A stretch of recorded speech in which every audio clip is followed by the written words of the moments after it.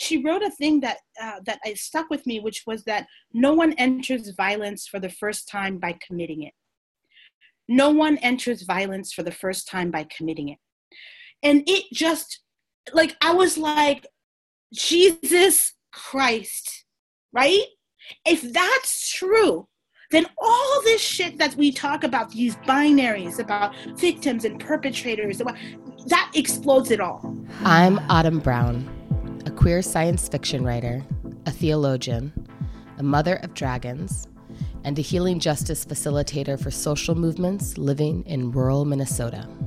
And I'm Adrienne Marie Brown, co-editor of Octavia's Brood, author of Emergent Strategy, and author of the forthcoming Pleasure Activism, and a facilitator of Black liberation work, and an auntie extraordinaire living in Detroit. And this is How to Survive the End of the World, our podcast about learning from apocalypse with grace, rigor, and curiosity. And we are so excited today to be sitting here with a dog barking at full strength. Oh my God. Right outside the house. And I just want to say this, you all know Bran by now. We've spoken and you've heard Bran before on this show. He likes to be a guest when we happen to be doing the show in Minnesota.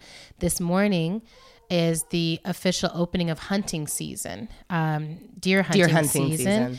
And so there's a bunch of magical deer hunting activities happening around, and he's very excited about it. And in his excitement, he ran out of the house, knocked over the compost, got it all over himself, and the entire porch had to be rinsed off with a hose. So he's super wet and a little stinky, and so he can't come inside, but he knows we're inside. Yes, so he's outside on the line, and he's going to be barking through the duration of the show. Most likely, he might settle down at some point, but we are not going to let that distract us from the incredibly important conversation we are about to have. Yes. So with our guest. This is so exciting. This is the, we're thinking of this as like Me Too Part 2, Me Too Conversation Part 2. We had an earlier round of it, and we wanted to return to this conversation around when harm happens, what happens? Like, how do we actually deal with it? And so we have one of the best in the game, and her name is Miriam Kaba. And I want to say that the first time I came across Miriam Kaba, I was in Chicago for something else, for another meeting, and the news came down that there were going to be reparations for people who were torture victims by the police. And I was like, what reparations in the US? Like, are you talking about? And then went to the event, the celebration event for it, and saw Miriam speak. It was my first time ever seeing you speak. I was blown out of the water. I was like, everybody tell me who she is. I took your picture. I posted online. It's like, everyone has to follow this person. Everyone in Chicago reached out and said, take Miriam's picture down. You can be impressed, but she doesn't like her picture around. Oh. And I was like, okay, my bad. Like, forgive me, but like, I'm already bowing down. Tell me about this person. And then I found out you had like created every organization that ever existed. So we want to give a brief bio of all that Miriam has done. Miriam Kaba is the founder and director of Project Nia, a grassroots organization with the vision to end youth incarceration. Miriam also co-founded multiple organizations and projects over the years, including the Chicago Freedom School, the Chicago Task Force on Violence Against Girls and Young Women, the Chicago Alliance to Free Marissa Alexander, and the Rogers Park Young Women's Action Team. And clearly, that's the tip of the iceberg. That's just the tip of the iceberg. We wanted to start out by having you tell us a bit about how you define community accountability, transformative justice, and how you're interacting with Me Too when it comes to those things. Sure. My definition of transformative justice is basically that it is a framework and for both for people's ability to get on a path towards healing alongside an organizing strategy for trying to get at the roots of forms of violence. That's for me my elevator one sentence pitch to people about it. I think it's, there's more to the definition, obviously linking it to the people who really popularized that framework are mostly women and trans people of color in the late 90s and early 2000s who brought that framework forward and kind of tied it specifically to interpersonal violence to explain and to help people understand how interpersonal violence was tied to structural and systemic forms of violence. But the term itself, transformative justice, really came into being for more people to like engage with, from a woman named Ruth Morris, who was a Quaker organizer based out of Canada, who started using the term transformative justice in the late 80s and the early 90s. So, the lineage of it is longer than the popular incarnation of it. Uh-huh. And then the other piece of that is just like the Me Too movement has kind of swollen and become this massive place where a lot of people are calling for transformative justice and community accountability processes. And I'm wondering like how you intersect with that, how you've interacted with that, how you see it. Yeah, I have been thinking a lot about Me Too and thinking about it as, what if we looked at it as something that is not done to quote unquote bad people, but is actually, to me, is actually a way to understand the ways that various forms of violence actually shape our lives.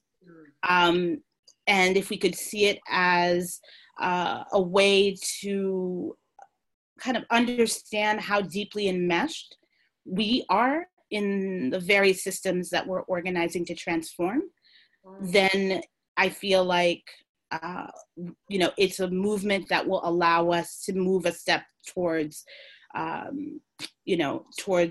transformation and more justice. The real truth of the matter is that when you think about Me Too and you think about sexual violence, these things don't live outside of us, they don't. They are systems that live within us, that manifest outside of us. And if we don't really take that seriously, I don't think we're going to make a dent in this problem and in this issue. And, the fact that sexual violence is so incredibly pervasive should tell us that it's not a story of individual monsters. And so we gotta think about this in a more complex way if we're really going to uproot forms of sexual violence. Just as a follow-up to that, I'm wondering if you could say a little bit more about what you mean by these systems live inside us, as well as outside absolutely. of us. To me, this is something I take from Morgan Basikis, who was part of Oakland-based Communities United Against Violence. Morgan had written that basically the very systems that we're actually working to dismantle live inside us. And that really struck me when I first read it, because it forced me to acknowledge my own complicity in forms of violence that I may not even personally be perpetrating in an intentional way. It also kind of calmed me down to some extent, right? Because I felt when you're always in a position of seeing everything as outside of you, then you're always kind of in a very kind of organizer role around these things. And it means that you're always on the outside looking in, which I don't think is necessarily the best way to often address forms of violence. We have to do both. We have to be on the outside looking in, but also on the inside looking out. And so that helped me to think that through. It also explains why it's so persistent, why forms of violence are so persistent.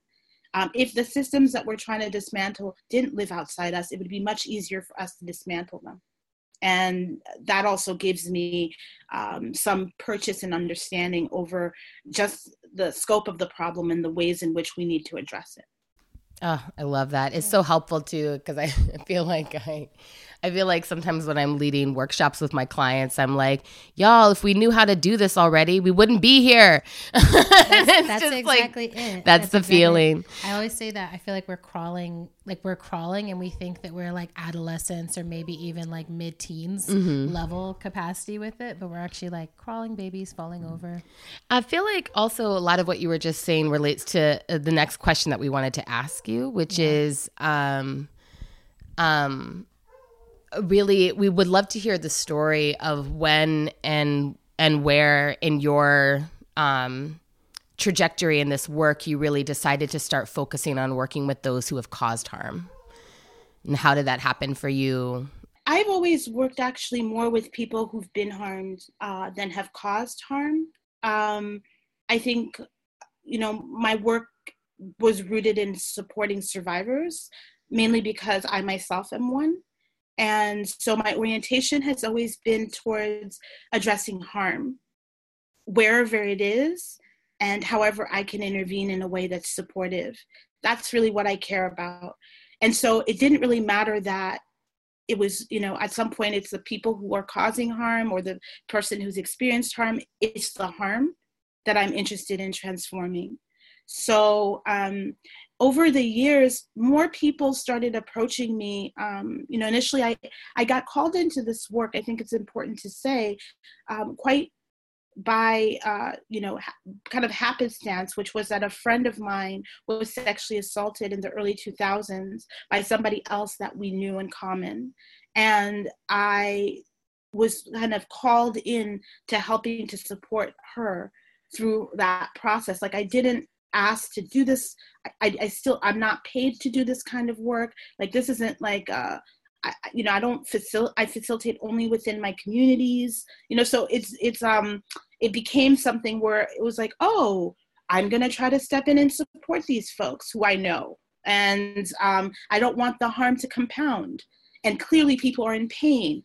And what can I help do to support that? I'm not trained as a social worker or a psychologist or anything like that.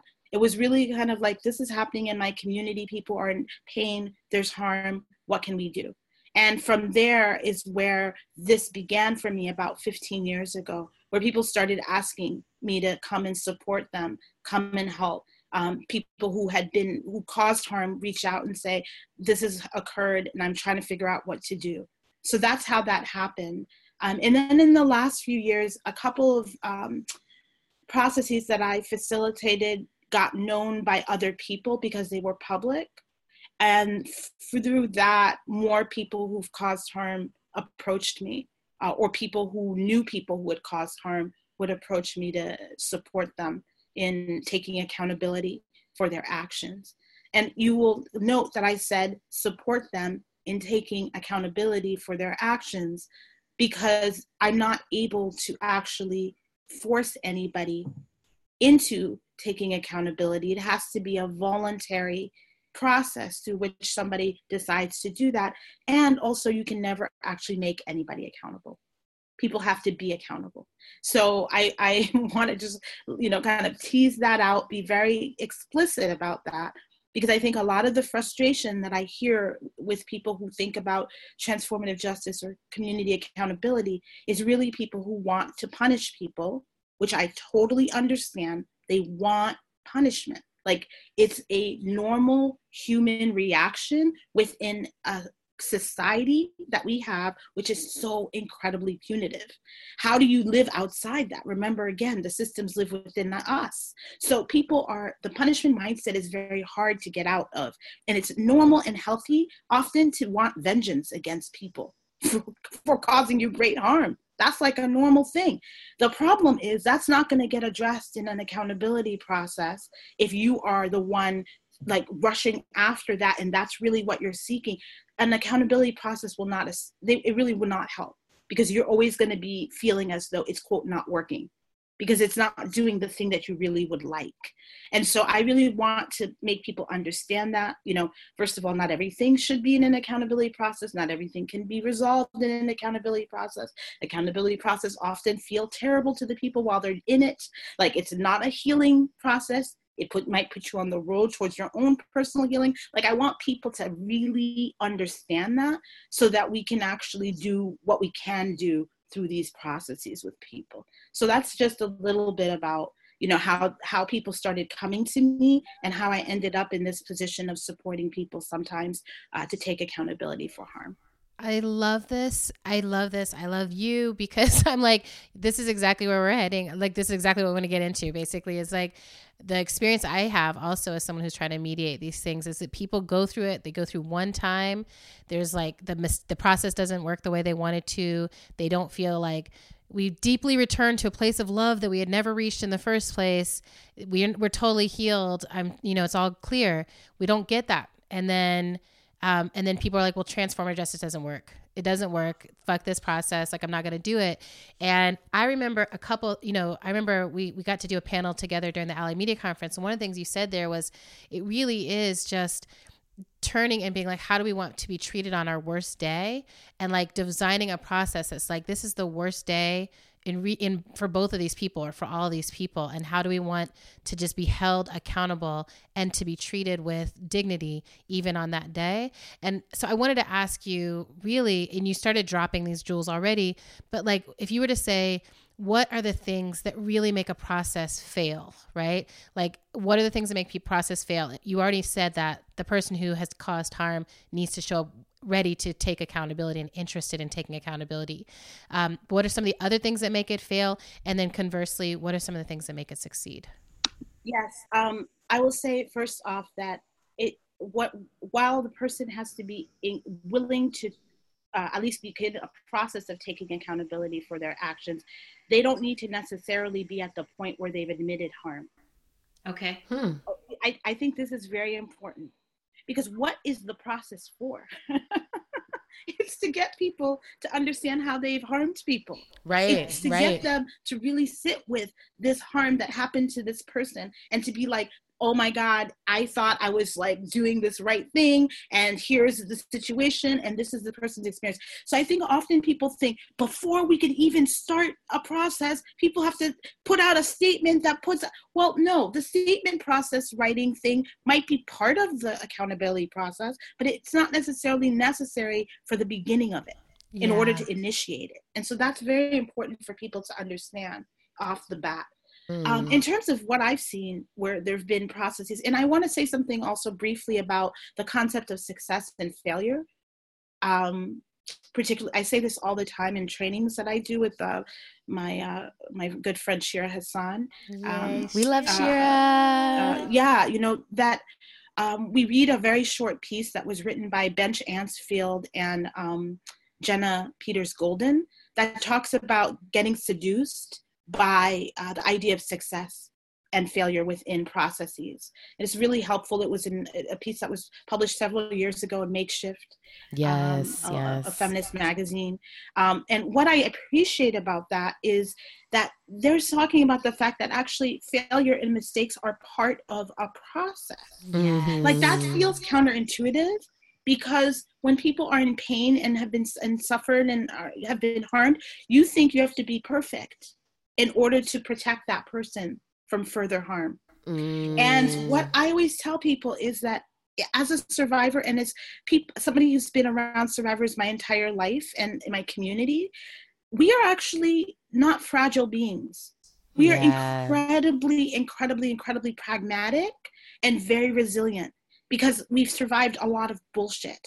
And so going into processes, if you go into it with the idea that the person you're working with is a fragile China doll who's going to crack under any pressure, you can't make a mistake, well, then you're already set up for failure. And failure not in the sense of learning, but failure in the sense of potential catastrophic hurt. You're already in that position. So start off with the notion that people know, like, part of a process allows for survivors to reclaim agency. That's what you're working towards, right? So that's okay. So the binary of success, failure, get rid of that. That's important, number one. Number two, I think you have to actually know that what the goals of this process are.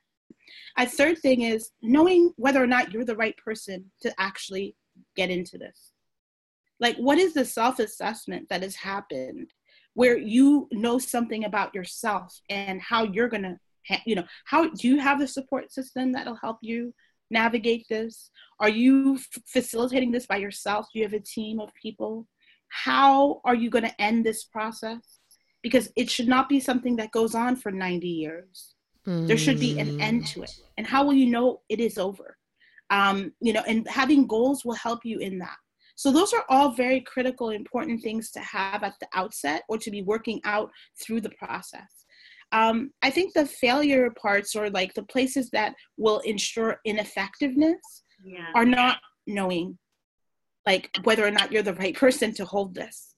It's not having any goals. It's the opposite. The other side of the thing I just said are the ingredients that you need for a strong process. It's really not being clear with people about what the wants and needs are. Like, what do people really want? And people cannot get all their wants met in a process. So those are some of the things. So just as a follow-up to that, are there processes that you're like, I feel like I have to walk away from this? And are there processes that you've heard from that you're like, oh, I know what to offer? Like, are there times, do you only respond when people are like, come help? Or are there things where you're like, hey, I see y'all over there? Because sometimes I'll say this. Sometimes I do that where I'll see people, yesterday someone posted something and I was like, hey girl, tell me what's going on. Is there anything that I can do to support it? Like, I'll do that sometimes when I see stuff going off the rails. And I imagine you're in a place where people are coming to you so often. But so I'm just curious. Did you intervene on Cardi B and Nicki Minaj? I called Cardi. I was like, girl, just kidding. This is not helping you. Actually, it's not helping Nicki. Anyway, feelings, thoughts. But yeah, are there processes that you're like, I'm going to walk away from this. There's not a way to do this with integrity. And are there processes that you're like, I got to get in there. I know I'm the right person for it, even if they don't know that yet. Yeah, no, I never seek out any processes ever.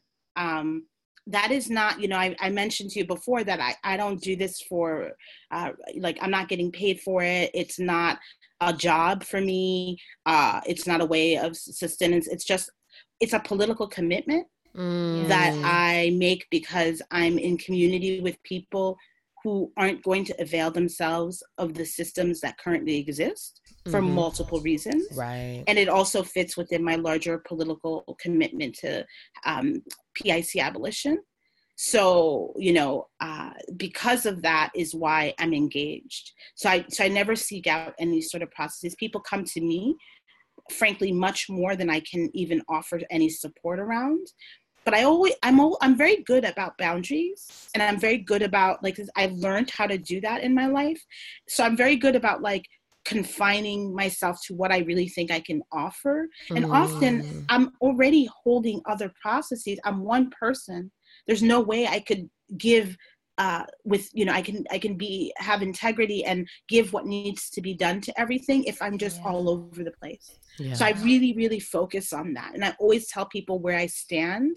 And sometimes I can try to help people figure out whether a process is possible. So I might do that.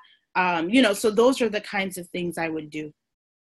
This is all just so instructive and helpful. I think especially because one, just this piece that's around not going towards processes and really just responding to people, because my sense in there is also that it's about responding when people are extending trust. Yeah. And not assuming trust by extending towards. So that's just very, very instructive, I think, for all of us in movements. Yeah, I hear that. I also think there's something interesting. And I think you get called in a lot of times because we're all seeing stuff play out. We'll be seeing stuff play out and it's playing out in a way that's really unhealthy. And so sometimes it's even if no one's trusting anyone right now, for the safety of our movements, for the safety of our communities, we're trying to say, hey, stop doing it this way, right? Like so often for me, I'm like, hey, Facebook is not the place for this conversation. This is a legitimate conversation that needs to happen. And Facebook is feeding it directly to those who will use it against us. I mean, that's the movement orientation I came up in. So sometimes even if I'm like, I can't necessarily help y'all, but I can say, or I would love to be a voice that says, call Miriam and get some help. What I hear in what you're describing is the difference between intervention versus support. Yes. Right. Yeah.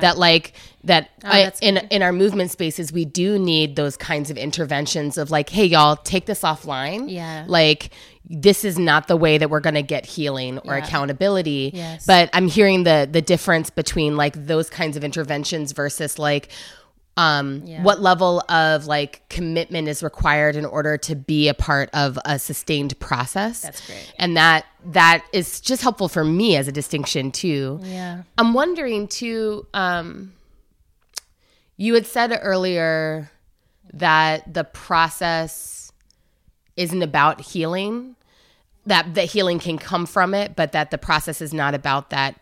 And I'm wondering if you could just like take us in a little bit on that question, because I personally really struggle with this question of like, what is the relationship between healing and accountability? Yeah. You know, especially coming out of like a healing justice framework, in terms of my like movement background, like there's a part of me that's like, well, obviously, healing has to be a part of the work, but I guess I'm hearing something there in what you're saying about like whether it can be the focus of the process is the question.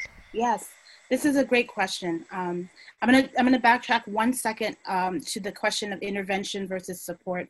I also think we need to make distinctions between conflict resolution and accountability processes. There are many. Yes. Say it, Miriam, say it. I think that's right. And I think like I'm not an expert in conflict resolution. Actually, I've never taken a class. I don't know how to, you know what I mean? Like that's not the work I do. I help some people facilitate processes of accountability, which is different. And so I think that we just, sometimes we're like all over the place in our language, but also that leads to people thinking they're doing everything and then they're doing nothing. So I think that's really important to keep in mind. So jumping to the question that you actually asked about healing, I think it's such an important question. And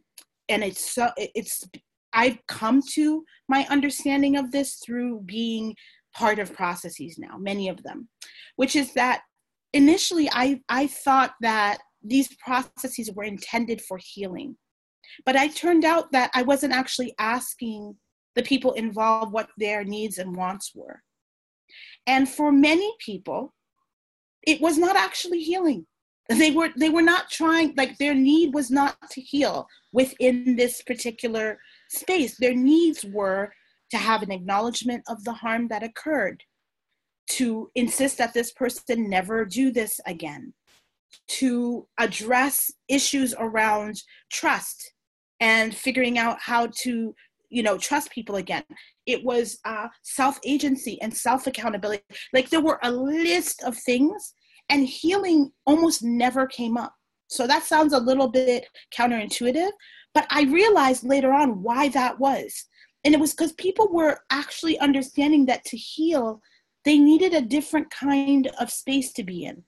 They were initially coming to me at a point where it was high amounts of pain, suffering, lots of emotions happening, like so much stuff happening that it wasn't even in their head at the moment that healing. It was like, I'm just trying to maintain. This is going to help me get to the point where I can feel like I can be in my apartment by myself again. I need people around me to do that. So how am I going to get my friends on board with coming and visiting me every other week? Like things like that were what was needed to get on a path towards their own very long journey towards a healing space. But it wasn't a destination within the process itself. And that helped me figure out later on when people would say, I didn't get healing. I was like, oh, okay. I was hearing other people say, like, in the process was really traumatic for me. It brought up all this stuff for me. It was painful for me. It was whatever. And people were like, oh, then that meant that it was ineffective and that it was failing. And I was like, actually, in hearing how people were talking about that, I was like, actually, this process sounds like it was doing exactly what was needed to get this person a year down the road towards their own healing, figuring out what that would look like. So I'm not saying that these things are, that you won't necessarily get what you need to heal in a process. I'm just saying that for many, many times, processes feel terrible because the harm is so central.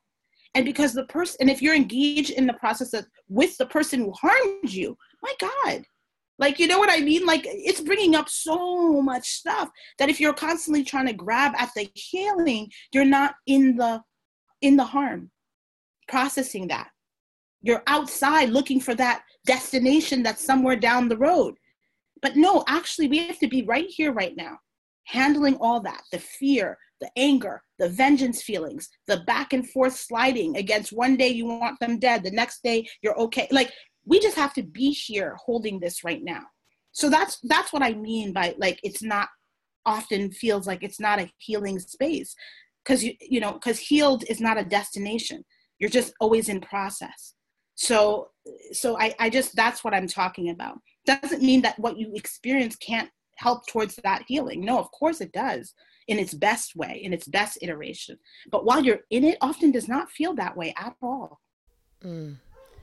So helpful. This is super incredible. And I'm just like, a question that's coming up for me as a follow-up in this is, I want to ask you to speak a little bit about manipulation. And I feel like, well, first of all, I want to thank you for the jewel you dropped long ago about conflict resolution versus accountability process versus other things, because I do think that in the realm of transformative justice, it all gets glopped together. And even just being able to pull out a distinction for folks is so helpful of like, is what you want a healing process between you on a personal level? Is what you want accountability? Is this a conflict resolution? Is it a professional conflict resolution? Or is it something that's outside of the professional context? All of that stuff is just like, oh, sometimes you're helping people just by being like, what do you need? Go back and think about that. Mm-hmm. But I've also seen the work, and I feel like it's tied in with the healing so much, because it's like one of the ways that an unhealed system operates with the world is by trying to manipulate the world in order to feel safe. And so it will manipulate those closest to them. It will manipulate institutions. It will manipulate movements. It will manipulate social media. There's just manipulation that happens. And I find that for me, a lot of times, if I'm hearing about a process publicly before anything has happened, or if I'm hearing about harm publicly when there's been no move for an accountability process, a lot of times that's one of the things I look for. I'm like, is manipulation happening here? Like, is there something about engaging people instead of actually dealing with the harm, And I want, and it breaks my heart, because when I see it, what I see happen is eventually people are going to recognize they're being manipulated, and eventually that person's going to get ostracized or pushed away. It's just a matter of time. I see it happen over and over again. And I can think of 12 different people in the movement time that I've been in who you never see or hear from now, but at some point they were like the center of some harm situation. And so I want to ask you how do we deal with that on a movement level? How do you deal with it in these processes? Do you name it directly to someone? Like, how do you navigate water so that someone who's using manipulation as a tool can actually also have a chance to start their path towards healing, a chance to be accountable? Yeah, that's a very good question. I for me, at least in practically, I've just been like, we sometimes in our attempt to reclaim some self-determination and to have some agency, we step into very kind of negative behaviors to survive, and it's important to remain compassionate towards that while still firmly calling it out when you see it playing out in a destructive way. So this is why I always think, what accountability processes at their best do for people is to help people take responsibility within a context of support. And if you're in that moment where you're always reminding people that you're still in support of them, you're with them, you're accompanying them, accompaniment is the purpose of an accountability process for me. If that's true, then you have to trust me in being able to say things that I see through this process. Like, part of me accompanying you on this journey is that we have to trust each other. We don't have to actually like each other. So this is really important as well, which is like, sometimes people I've worked with, I don't actually like. They don't like me, I think. Our personalities don't necessarily mesh or match. We're different kinds of people. We would never probably even be in this situation if we weren't in broader community where there were some connections somehow with somebody else, and that's how this person came into my world. So I always want to be really clear with people that in order for me to be the facilitator with you on this, to accompany you through this, I'll have to say some uncomfortable things. I'm also going to maybe do things that you're going to be very upset at me over.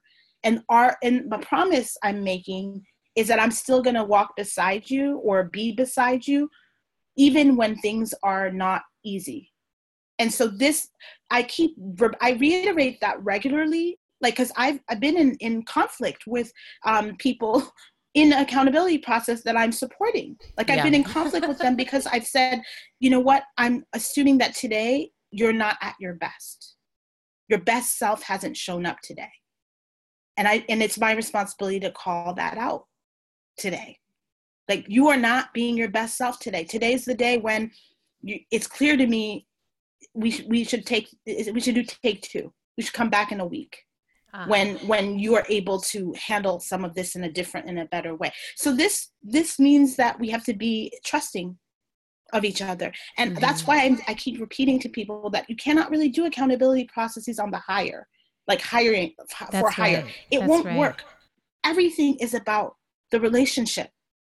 Everything, that is the unit that matters here, is the relationship we build with each other that allows us to build trust over time, so that I'm accompanying you and you are coming along until you're able to be self-determined. In that you're always self-determined until you're able to re-seize your agency, get to your point where you're I'm ready to be on my road to healing now. You know what I mean? I don't need this process to do that. Yeah. I have one follow-up question here because this piece around you don't get paid for it. It can't be done for hire. And yet I really have a strong commitment to people being supported for their labor. And it feels like a huge amount of labor to step in and do this walk with someone. And so I wonder a little bit about, I get it, right? I wonder, how do you set boundaries so that your labor is protected? How do you acknowledge your own labor? How do you make sure that other people are acknowledging, so they're not just well, Miriam's just going to show up no matter what the fuck I do, so I'm just going to just, right? How do you make sure that you're okay, I'm getting my labor needs covered somewhere? Just how do you handle that part? I think this is such an important question, Adrienne Marie. But I have to say that I'm still struggling. I don't know the political economy of this. This is why I don't think this will ever be, quote, to scale. The language of that doesn't even make sense to me within this kind of work. And so I'll say this. It's why I don't see, quote, transformative justice as, quote, an alternative to incarceration. I'll go into that another time if we have time. But I'm wait. No, go into Tell me more. I'll come back to that in a minute. But so the political economy of this just doesn't scale up. And in some parts of our world, we have to be okay with that. Capitalism constantly infects our brains, our bodies, our minds, our hearts, to the point where we can't, some things don't scale. And I don't think community accountability processes scale. And so given that that's the reality, then how would I charge? Well, money-wise, how in our current system, would I charge by the year? Because most things take 2 years that I've been part of. How would I do that? by the hour, my God, like it doesn't even, there's just like our brains aren't big enough at this point to even be able to imagine how that would work out political economy wise. That's my feeling about it. So I let that go. And all I keep reminding myself and the people I'm in community with, if I'm in a process, is we're doing this because we have a political commitment towards bigger things, ideals for how we treat each other, the interest that we all have, the animating question that we all have, which is how do we adjudicate and evaluate harms, right? In a way that is just. How do we do this? And we are testing that out by practicing together, being in relationship with each other, transforming our human relationships so that we have a transformed world. That's why we're doing it. So I don't know. I feel like the people who I'm with in that space always respect that. They know too. So I've not had these experiences because I think I'm not called out into doing it. So, I don't know. People have respected that I've put in time, that they have put in time, that other community members have put in time. So I have never really experienced people who've said, oh, because I'm not in those processes with those types of people. I love that. I appreciate that. And I'll say one thing and then jump in. I think that this means, it's like, then that means so many more people have to be yes. skilled, right? Everybody like the scale doesn't come from money. The scale comes from everyone learning the skills to be this with each other. Yes. Breakthrough. And yes. One of the things I'm also really hearing in this, and Miriam, you can correct me if I'm like misunderstanding you, but I think there's something here too about like recognizing that the like labor of the person supporting the process is not more valuable than the labor of the people who actually like experienced harm or caused harm, like the labor that they're doing too. And of course, inside of a capitalist economy, we tend to we do value people's labor differently, right? Yeah. Like, especially if someone's brought in because they have like some kind of expertise. Yeah. But the reality is that like what you're describing is something like, because the central unit is the relationship, it means that everyone's laboring is actually the same. Mm-hmm. Like and I know from my experiences facilitating accountability processes, I feel like the emotional labor that I'm doing is actually mirroring the emotional labor that the survivor is doing in a way that's like been very confusing, but also like very deep to experience too. Yes. You know? Yes. Time. I love that. And yes, 125%. That's exactly it, right? Which is that just by you choosing a different way of trying to transform this harm, that is labor. That is a contribution to our evolution as human beings who will have transformed relationships enough so that we can create the conditions where these horrible death-making institutions no longer need to exist. Because we have figured out such a way to be with each other in community that these things no longer need to exist for people. That's the big thing. You see, like, that's why I can't explain to people who want me to be in a capitalist mode all the time how this shit works, or who want me to quote scale it up for a grant, or what, like, it's not going to work. That's why. So I feel like that's exactly you both just nailed it exactly on the head, and articulated it better than I do. But that's what I mean by this. This work being it's the political economy not supporting that, because we're not even after the same thing. You know what I mean? Like, yeah. Yeah. So then we got to now go back to the thing that you said earlier where you were like, this is not an alternative to incarceration. I'm like, now I need to understand though that like, exactly. that, I mean, I think I'm understanding in what you're saying that the emotional work, relational work of accountability processes, because it's a fundamentally different type of work, it can't be an alternative. But I'm like, explain this to me. Help me understand it. Break it down, Miriam. So I always think about the fact, first of all, I don't like the term alternative to prison or alternative to incarceration. Why? Because the word prison and incarceration is still in that term, which what it does is it conditions you to think that we need one-to-ones.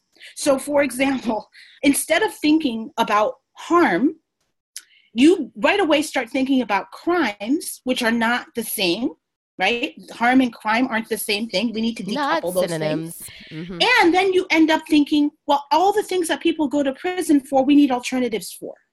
When in fact, the point is that there's a whole bunch of shit that people are going to prison for that are not actually harmful to anybody else and shouldn't be crimes. And there's a whole bunch of harm that is actually harmful that we're not taking into account because the current system, has focused us on this site of containment of a certain group of people who we want to dispose of. So the idea then, when you start telling people, you start saying, well, transformative justice is an alternative to incarceration, people start thinking about prison. And so they start thinking about whatever the meaning of prisons and incarceration and incapacitation is capacious. People impose their own values on that. People have all sorts of issues that come up. You can't even get at what I've been talking with you about for the last 45 minutes, which is the transformation of our relations such so that we can handle conflicts in healthier ways, so that we can have a whole different world than the world we're living in right now that we can't even begin to imagine. That's the project. That's the project. It's not the alternative to incarceration / alternative to prison. That's so limiting. It's not enough. It's completely dependent on the current view of how we contain and address harm. And what we need is an ability for having our imaginations unleashed, for the ceilings on our imaginations to be removed. And as long as the PIC exists as the center of our work, that can't happen. Because the PIC's job is to completely make us unable to imagine anything other than itself. Yes. So that's what I mean by we're not actually, so stop using our things as this the alternative to the prison. No, that's not what we're fighting for, y'all. So when people even talk to me about the prison only matters to me because it causes so much fucking harm. My interest is in the transformation of harm.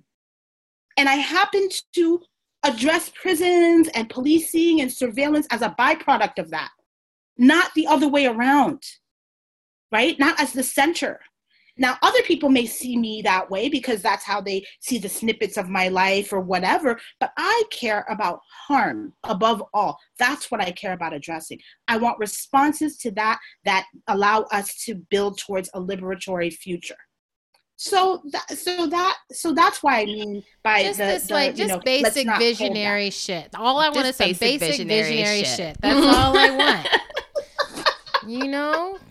That's all. Miriam, you're just we're over here falling out, praise hands, having a praise experience, dancing, barking, and we know that we have only a few minutes left with you. I'm just wondering if you can talk a little bit about how doing this work has been transformational for you and how it's changed your relationship to your own history. Yes. Oh my gosh. Thank you for that question. Because I really wouldn't be doing this only as a political project if it wasn't also transforming me in the process of doing this work with other people. My friend Danielle Sarad has said and written this thing that really made a difference for me. She runs a Danielle project. Is one of my closest friends, so I'm just so excited about that. Yes. Wonderful. She's lovely and runs this program here in New York, or organization called Common Justice, which people should look up for multiple reasons. But she wrote a thing that stuck with me, which was that no one enters violence for the first time by committing it. No one enters violence for the first time by committing it. And it just, I was like, Jesus Christ, right? If that's true, then all this shit that we talk about, these binaries about victims and perpetrators, that explodes it all. Because it turns out that we're all at heart, it's the harm that exists that has motivated and transformed us and allowed us to continue, if we're not intervened with, to keep harming people in bigger and bigger ways. When we know we're all going to harm each other, it's a matter of degrees, right? So I just, being in this work with people has helped to make that thing, what she said there, come to life. and be real for me in a way that just undergirds my values and my beliefs in real ways. The other second thing that I've learned about myself is how much I realize that punishment does not work, that it does not work. Like if it actually did what people wanted, we'd be in a whole different place. And because I know that, and because I know that not only is it true through my work that punishment doesn't work, when you prioritize punishment, it means that patriarchy remains firmly in place. Yes. And if I am at my core interested in dismantling systems of oppression, I got to get rid of punishment. I got to do it. But I want accountability. I want people to take responsibility. I want that internal resource that allows you to take responsibility for harms that you commit against yourself and other people. I want that to be a central part of how we interact with each other. Because while I don't believe in punishment, I believe in consequences for actions that are done to harm other people. I do. I think boundaries are important. I think all these things are really important. But with punishment at the center of everything, we haven't been able to really address the other stuff that needs to happen because people fucking need to take, they need to take accountability when they harm people. That's right. Can I just ask like a quick follow-up to that? Yeah. Can you just give for our listeners and for us an example of like a punishment versus a consequence? Yes. Yes, sure. Punishment means inflicting cruelty and suffering on people. When you are expecting consequences, those can be unpleasant and uncomfortable, but they are not suffering and inflicting pain on people, right? And you want them to suffer as a result. That is different. And so what I mean by that is, for example, powerful people stepping down from their jobs are consequences, not punishments. Why? Because we should have boundaries. And because shit that you did that was wrong and you having power is a privilege. That means we can take that away from you. You don't have power anymore. But if we were punishing you, we would make it so that you can never make a living again in any context at any point. That's inflicting cruelty, suffering, and making it so that people cannot actually live a life. They can't access the basic things that you need to make your life livable. If you are doing that to somebody, you're punishing them. If you are making sure that if you're asking somebody to move to another place because they caused harm to the people living there, consequence. If you're making it so that person can never have housing, punishment. Okay, so you have to just be able to see the difference between inflicting cruelty, pain, and suffering, and being uncomfortable and losing some privileges. These are not the same things. That feels like it's so like helpful. The different consequences versus cancellation, right? Like this has been my thing of I will not cancel people. And people are like, you're a softie. I'm like, no. I want consequences, but I don't believe in canceling someone's whole life over harm. So there's one last thing I wanted to ask you, because you made an earlier thing about statements. You were like, yeah, people want to put these statements out and they want to put it out right away and all this stuff. And I find that particularly when someone is like a person of power is held accountable or they're stepping down, they issue these statements and then we pull the statement apart. We're like, look, see, they don't even mean it. They don't even, they just threw whatever. Yes. It never works out well. So I wondered, just as a last question here, is there ever an appropriate time to make a statement? When is the time to make a statement? You mean if you've caused harm? If you've caused harm, or if you're in these processes, is a statement actually necessary? Can it be helpful? I just feel like it's so rare that I see a statement work the way that, the person who's writing is like, I want people to think I'm good. And it's like, in this moment, people are not going to be able to think that you're good. Something else is happening. Until you actually serve those consequences, something else is happening. So I'm just curious from your experience, statement, yay, nay? Yeah. For me, statements are useful depending on the context. That it's really, that is the answer. Maybe unsatisfactory, but it is the answer. It depends on the context. There are times when a statement is needed by an organization, for example, because of something that occurred within the organization. The organization is public facing and has a constituency, whether it's their members, their funders, the people, and people want to know, and people feel like they have a right to know. So in those cases, sometimes you have to put something out. Sometimes the statement is part of the process. So somebody will say, one of my needs is for this person to publicly acknowledge what they did to me. Now, you might work with that person to be like, okay, they can only publicly acknowledge to a certain degree because we still live under the fucking carceral state. So, you know what I mean? Like, they may say something that will put them in, and you don't want that. You don't want them in the system. So we got to work on what's going to be acceptable for you to be put out in the public space. So it becomes a negotiation within a process, right? And it's about, again, the trust building. The fact that you want to see whether or not, sometimes I'll have people in a process write a statement that will go out to nobody, but to the person who caused harm. That's it. And we've have agreements at the beginning of confidentiality. Like, I have a set of agreements for everybody that I get into a process with at the very beginning. And it's like, well, how are we going to deal with communication? What if people do break the rules? What, like, you know, what's our communication plan? Like, we have to have all that written out. Everybody signs it. And so we have, we're modeling within our process how we want to interact with each other and how we want our relationships to be. It is a test run of the world that we want to engage in. We're prefiguring that world through this accountability process, right? Miriam, I think that both Autumn and I agree that we could sit and talk with you for so many hours. You are such a great teacher in this work. Sit at your feet and also sit by your side and just watch you do this. And also I want to cast a lot of spiritual protection around you, because I just feel like you are going into the shadows and going into deep waters and going into places that folks are really scared. Like, we know we need to turn and face things in this way and at this depth, but I think we're so scared to do so. And the fact that you just continuously do so, and do so while also like lifting up your head and being like, okay, y'all, here's the next lesson, here's the next practice, here's the next thing. Like, you just keep making sure that we're with you and that we can be with you. So I just deep gratitude to you for answering the calling of your life in such a clear and precise way.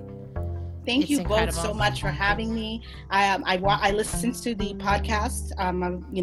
What is it? They say long time listener, first time callers. Okay. Wow. So thank you for your work, both of you, and thank you for holding so much in our movements and in our communities. And I have such admiration and appreciation for you both. So thank you so much. Thank you, Miriam, and thank you so much for your time this morning. Three-way swoon. We love you. Three-way swoon. Bye. Bye, love. How can we leave here? All right. That was incredible. That was amazing. Thanks for listening to our show. We're on Twitter and Instagram at End of the World PC. We're also on Facebook at End of the World Show. You can make a sustaining donation to our show by visiting our page at patreon.com/endoftheworldshow. Sometimes you just have to sing it to get all the way That's through. how I could get it out. Another incredibly helpful thing you can do to help our show sustain itself is to write us a review on Apple Podcasts if you're an iPhone person. Thank you. You can also volunteer to take care of Bran while we're recording the podcast. Where's my rural Minnesota people who can volunteer to just come walk my dog while I'm recording? How to Survive the End of the World is produced and edited by the very beautiful Zach Rosen. Music for today's show comes from Mother Cyborg.